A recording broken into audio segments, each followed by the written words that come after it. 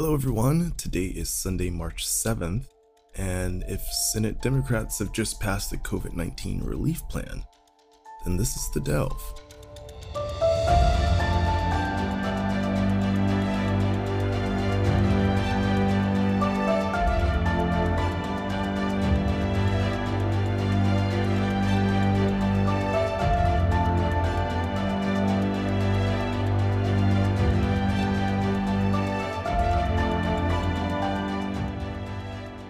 It is crazy to think that this time last year, March 2020, we had no idea how long this pandemic would last and just how insane it would be.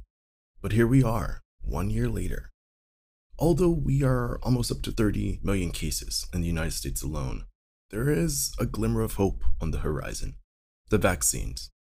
Pfizer and Moderna committed to delivering a total of 200 million doses by the end of March. The newly approved Johnson & Johnson vaccine is easier to store and distribute and requires just one dose. And perhaps the best part is, President Biden has announced that he believes most Americans will have the opportunity to be vaccinated by the end of May. Throughout the past year, there seemed to be a new update on COVID-19 almost every day. It can be really hard to stay up to date on the most current vaccine developments, the safety precautions, and the different strains of the virus circulating around our country. And to make matters even worse, it can be difficult to understand what all of that news means if you don't have a background in medicine.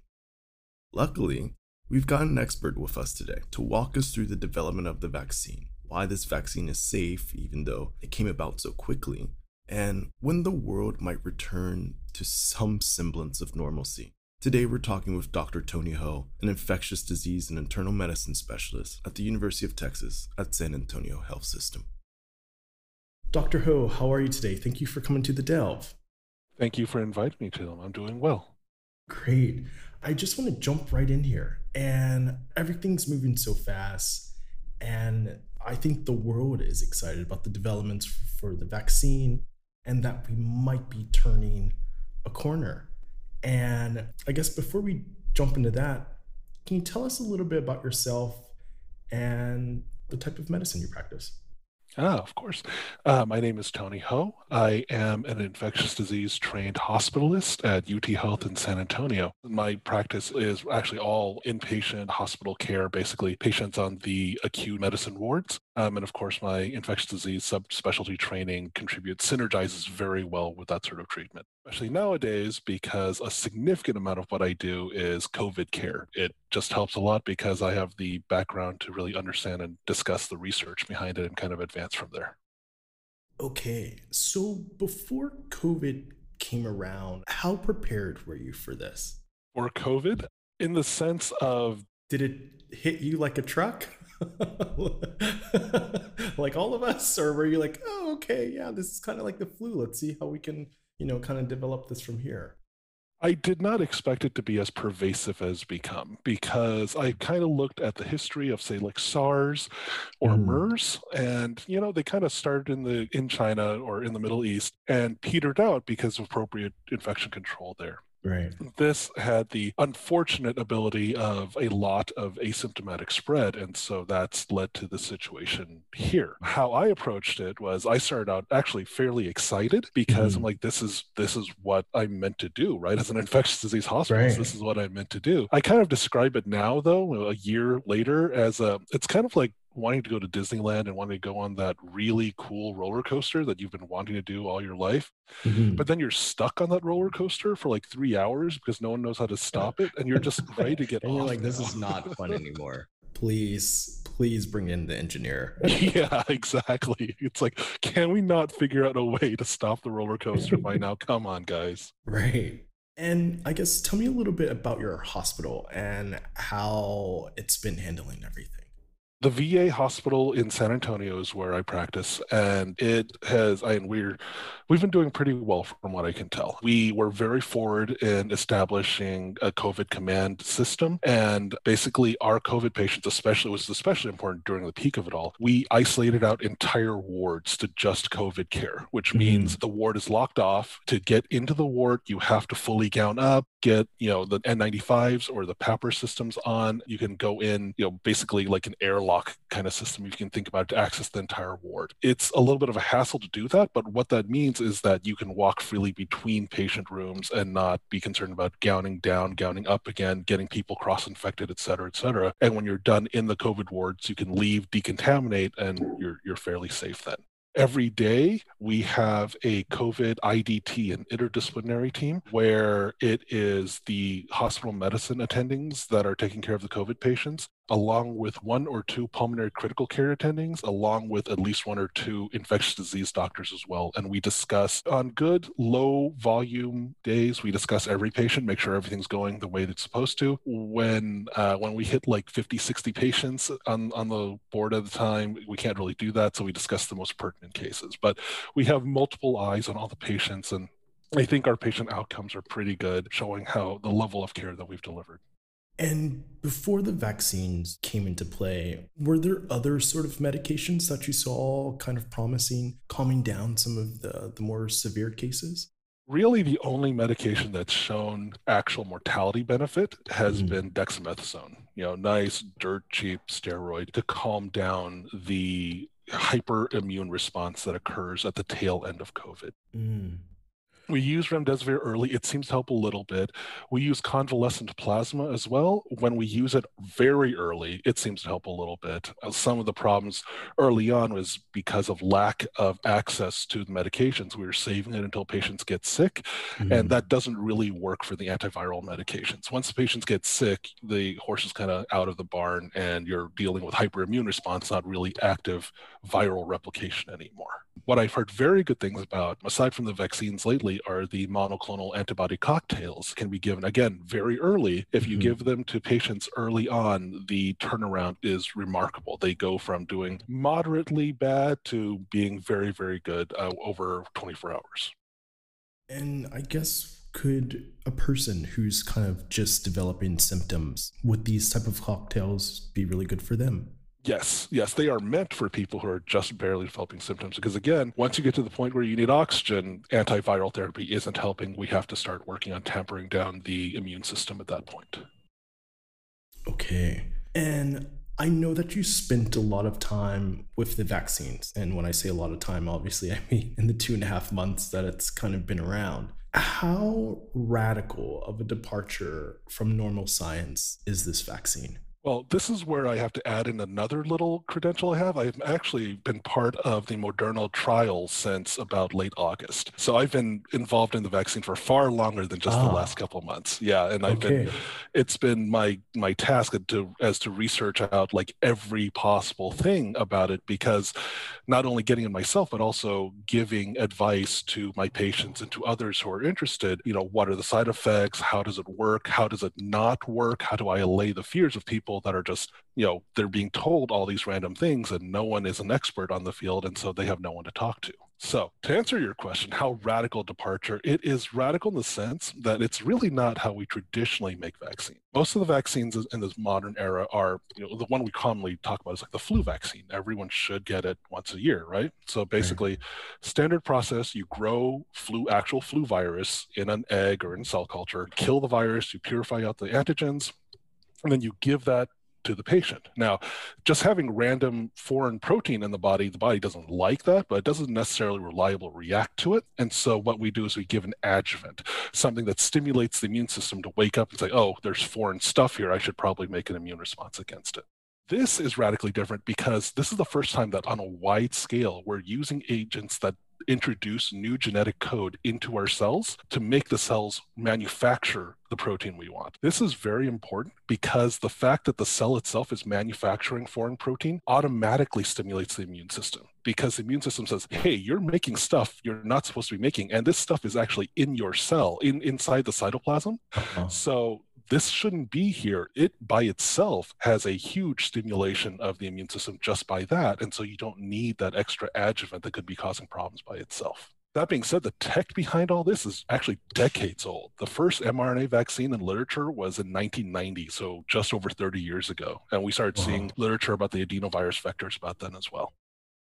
And I feel like this takes us to kind of like a place where we're seeing like a lot of communities and perhaps even some minority groups who are a little concerned about the rapid development and I guess the departure from normal signs. How safe is this vaccine?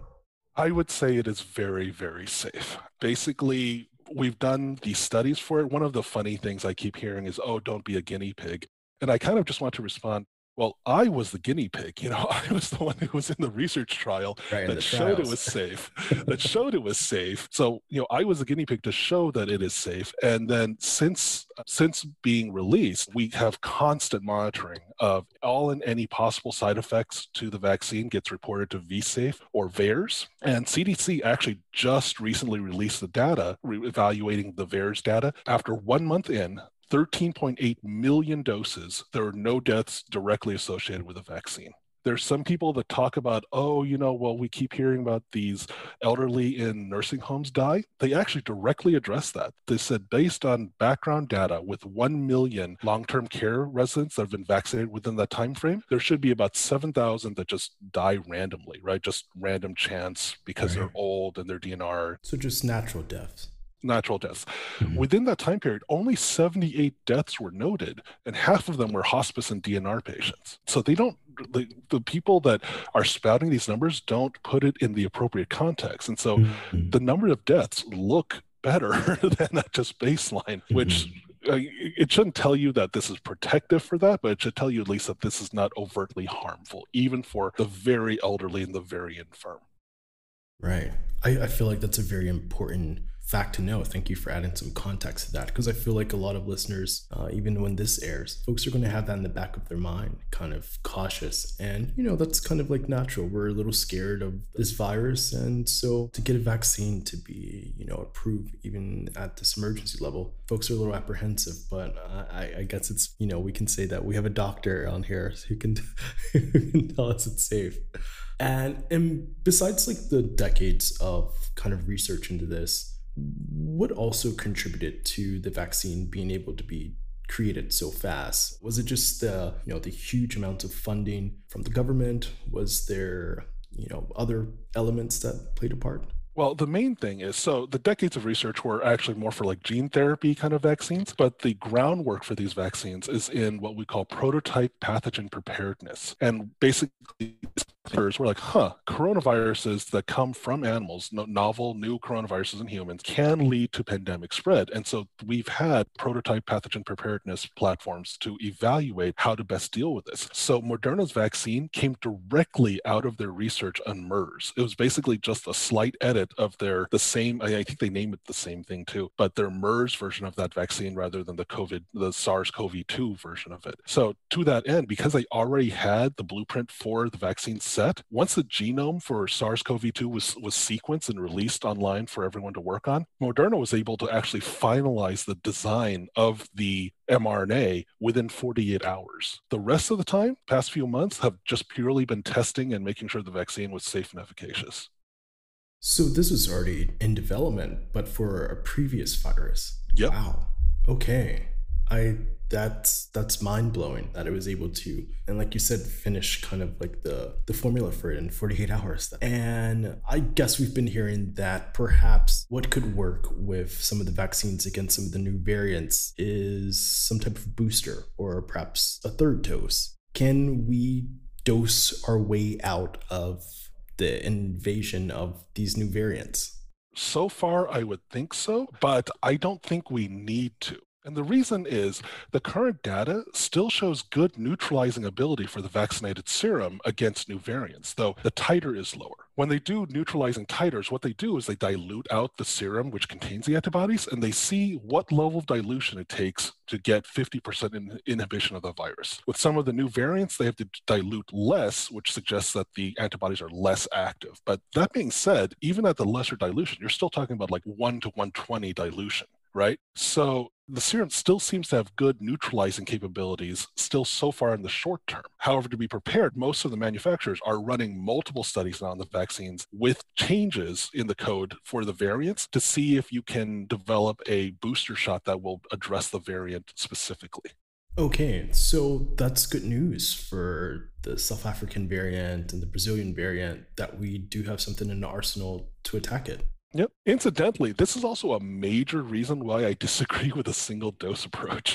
If Ah, you're right. if you're worried about the vaccines being less potent and needing more of Hmm. them to counter the variants, it doesn't make sense to give a dosing regimen that gives markedly inferior Right. antibody titers. Because the way the human immune system is set up, the boosted response, what we call the anamnestic response, boosts antibody levels anywhere from 10 to several hundred fold over the initial shot. So you want that boost to get the super high level of antibodies. And we'll be right back. Registering voters is hard work. The Democratic Voter Project is now selling shirts where you can register a new voter by scanning a QR code directly on the shirt. With this shirt, you can now register a voter anytime, anywhere. But that's not all. With every t-shirt purchased, you plant 5 trees. Purchase a shirt now at demvp.org/shirt. Wait. Okay. Last week, I was reading an article and I heard this term for the first time: long COVID. Are there long term effects to COVID? And if so, what are they and how long would they be with the patient? This is actually something. So long COVID I've known about before, but they have just recently, as of 2 days ago, I Uh guess on the huh. 24th, Fauci has coined the name for it. It's called PASC. So it's post-acute infection sequelae of COVID. So That's a PASC, mouthful, but it is. I kind of prefer long COVID, but I guess that's the new term for it now. okay. So, just some background. So, flu, if you're talking about just influenza, 90% of people will be back to their normal state of health 2 weeks after the disease, right? Most people get flu, they feel crappy for a week or so, and they're done. COVID is not associated with that in a good chunk of their survivors. And so CDC released a survey 14 to 21 days after PCR positives, and they found that about 35% of people still had not returned to their usual state of health yet. The older you were, the more likely you were to still have symptoms. Like 47% of them over age 50 were still exhibiting symptoms. But even like the 18 to 34-year-olds, the kind of immortal, we're going to live forever, that are incidentally the Right. greatest spreaders of COVID right now, still Uh, 26% of those guys had continued symptoms. So when they did the breakdown, mostly it was fatigue and cough still. About 40 to 50% each still had fatigue and cough. Congestion, shortness of breath, about 30%. And of those that had multiple complaints when they first started, 60% of them still had multiple symptoms at that 14 to 21 day follow up. And that's really just basic symptoms. If you want to talk about like the scary stuff, the end organ damage, okay, yeah, let's go there. paper in JAMA actually covered this and referred to several studies. For the heart, German study of 100 patients, they did cardiac MRI, 71 days from diagnosis, 78% of them still had cardiac involvement, 60% with ongoing cardiac inflammation. 71 days. 71 days out. There's another study in 26 college athletes who recovered from COVID. 46% of these young college athletes had evidence of myocarditis or prior injury, myocardial injury under the cardiac MRI. What was their time frame? I don't recall their time frame. I think it's still several weeks out. I think it's still like 30 days out Wow. at least. If you're talking about lungs, study of 55 hospitalized patients at 3 months after discharge, 64% of them had persistent symptoms. 71% Wow. of them still had abnormal imaging, including pulmonary fibrosis, which means that the lungs were so inflamed that they have now scarred in that inflamed state. Is there healing process from that? We can manage it, but pulmonary fibrosis is mainly just doing the best we can, giving some steroids if they flare up, and just kind of hope for the best. There's not, I mean, it's just like a scar on your skin, right? Once a scar is developed, it's just there. There's not like a lung neosporin. No, Yeah, no, yeah. there isn't. There isn't. Oy. Another study, 57 patients, they had decreased what we call DLCO, diffusion capacity of carbon monoxide, and diminished respiratory muscle strength in about half the patients 30 days after discharge. And Oh, then lastly, neurologically, right? We've heard about the acute strokes even in young, healthy people, but there are reports of seizures and brain fog that persist for 2 to 3 months after the initial infection. So there are very long-term effects of COVID. wow. I don't know if we hear enough about this. Mm-hmm. We hear about kind of like the initial impact and folks recovering. It's like, okay, you're all done. But it's actually, that might not be the full story. And with some schools going to in person learning, man, the government wanting to perhaps develop some type of policy to send students back. How does COVID affect children? How likely are they to spread it? It really depends on the age frame. So when you're talking about children, we kind of want to lump everyone 18 and under together, and the immune systems don't work that way. Life doesn't work that way, right? Yeah. So when you're looking at kids under 10, they are actually remarkably resilient to COVID. They don't get it very well, they don't transmit it very well, and even when they do get it, it's very unlikely that anything bad happens to those that are under 10 years old or so. That's like a really interesting key point there. Kids under 10. So it would almost be if we vaccinated teachers who were in primary schools, we could safely send children under 10 back to school. Mm-hmm. Wow. Okay. Kids above 10. It's above 10, though, especially the 15 to 19-year-old range. They actually had the highest incidence of COVID, even compared to the adults, even because they're getting older and they don't really care. So they're spreading anything and everything back and forth. So yeah, those guys are the most at risk. So whenever you see outbreaks in schools, almost always it's an outbreak in a high school. Yeah. Yeah, we did an episode actually. It was last year. It was this school. It was in Georgia actually. It was a high school. They had just gone back. The football team was training, I guess, like a week before the full school started. Huge outbreak in just a few days. Mm-hmm. Okay. So high schools, we should probably push pause for a little bit. High schools, you should probably push pause for a little bit. Yeah. What's nice is that 16 and above can get the vaccine. So the top end of that can be vaccinated at least. But yeah, middle school and younger, especially if you vaccinate the teachers and you still appropriate social distancing and everything, it should be reasonably safe. And the data looks so it's one of those overall, and the data from multiple places have shown overall that you can open a school safely if you do appropriate contact tracing, if you do social distancing, masking, sanitizing, all of that. One unfortunate thing is a lot of people want to read the data different ways, and they say, oh, schools are safe, we can open again with no precautions. Like, no, that's not what the data is saying. That's in no way what the data is saying. Right. But then on the other side, they're like, oh, they're saying they had to do all this so that it's unsafe. It's like, well, there's a happy middle road. It's like there are ways to do it, but you need significant buy-in by the teachers, the administration, and by the parents and the kids. And unfortunately, in most situations, one or more don't want to buy in fully. I am going to preface this question with, I'm a young adult. I do not have children yet, but why can we not vaccinate children? Because they have not been studied in children yet. And it's one of those where they were excluded mainly because they don't get severe disease. And to be honest, because of the negative stigma about all this vaccination, they didn't want something bad to happen and then that just derailed the whole vaccine development. It's one of those where we would like to think, oh, it works fine in the 16-year-old, so why not give it to 15 and 14-year-old? They don't respond the same. And we found that out with like Gardasil. I'm not, pediatric doctor, so I don't know off the top of my head exactly what happened, but I remember that there was some change in how 14, 15-year-old girls responded to it. So they actually had to change up the dosing recommendations for them because 14, 15-year-olds do not respond the same as 18 to 20-year-olds. So because of that, and because of the fact that, risk versus benefit, they don't really get severe disease at all, it's hard to justify going against the data and saying, oh, you guys should get vaccinated regardless. Okay.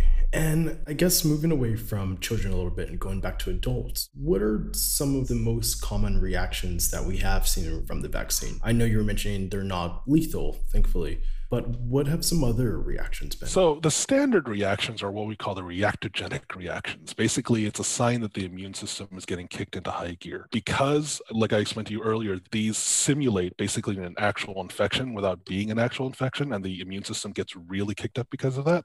The mRNA vaccines generate a whole lot of what we call flu-like symptoms, especially with the second dose. The first dose, most people are just fine with it. Some have a little bit of site tenderness. Some have a little bit of maybe headache, a little fatigue, things like that. Not a whole lot of other stuff, maybe a little bit of muscle aches. One interesting thing specific to the Moderna, I've actually heard it in both, but it seems to occur more in Moderna, is what they've colloquially called the COVID arm. It's a delayed hypersensitivity reaction where about 5 to 9 days after the shot, the area around the shot gets kind of hot and red. That's just, again, more sign of the immune system, kicking in and doing its job in that skeletal muscle.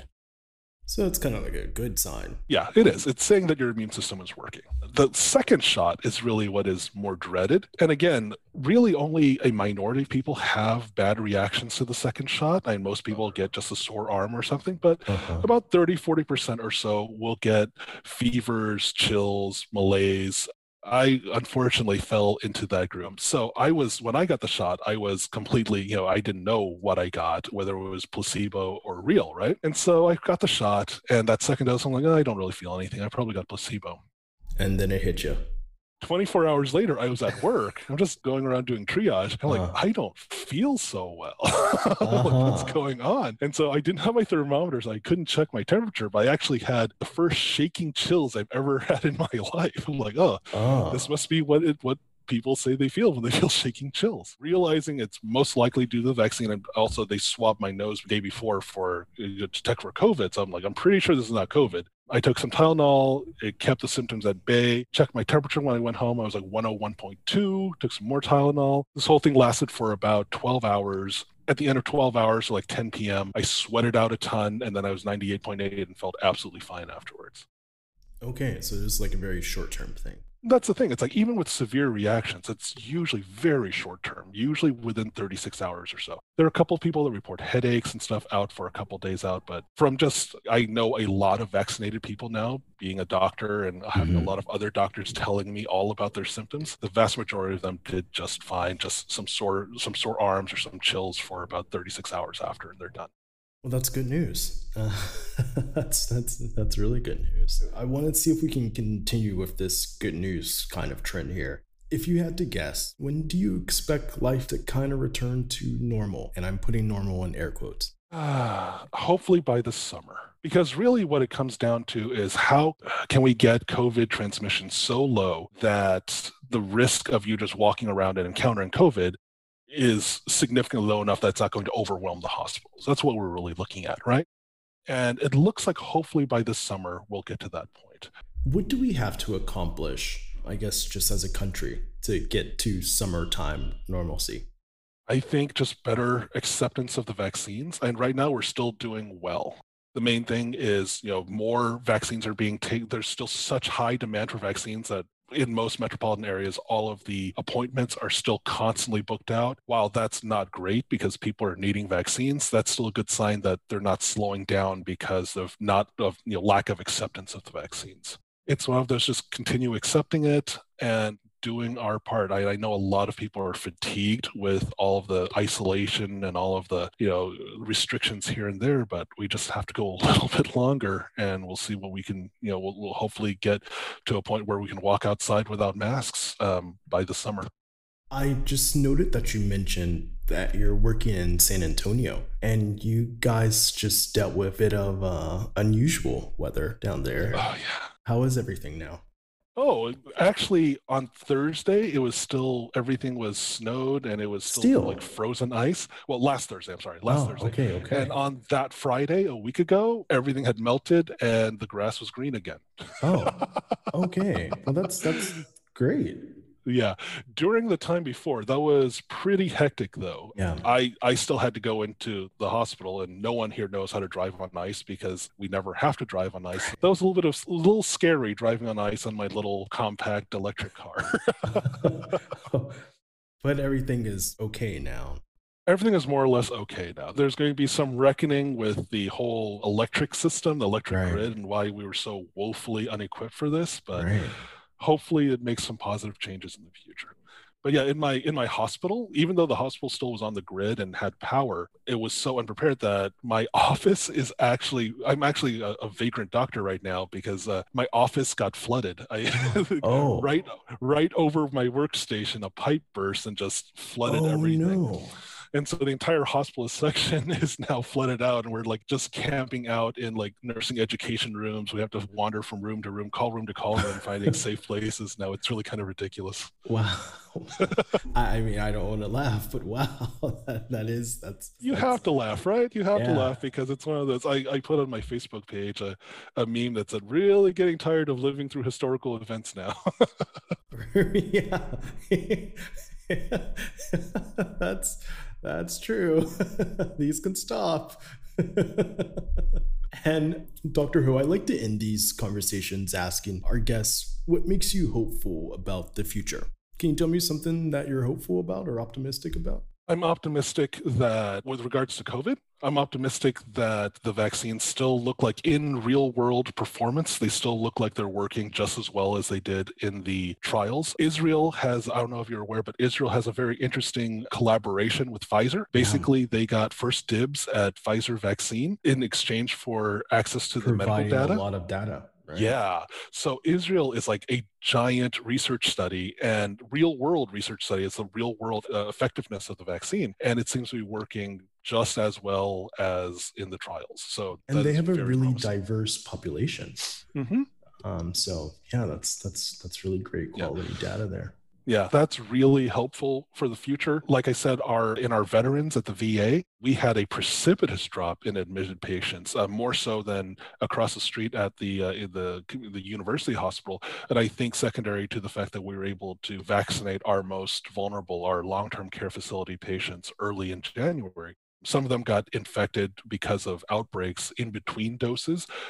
The ones I took care of had actually very mild disease. The ones that were infected 10 days or more after their first dose had very mild disease compared to what I was used to seeing. Wow, that's terrific. Dr. Ho, we have this thing that we like to say at the Delve is I like listening to the Delve. It makes me smarter. And I I definitely think 100% you contributed to me and on all the listeners. You've helped make us smarter. So I thank you for that. Oh, you're welcome. Thank you very much. Yeah, thanks for coming on the Delve.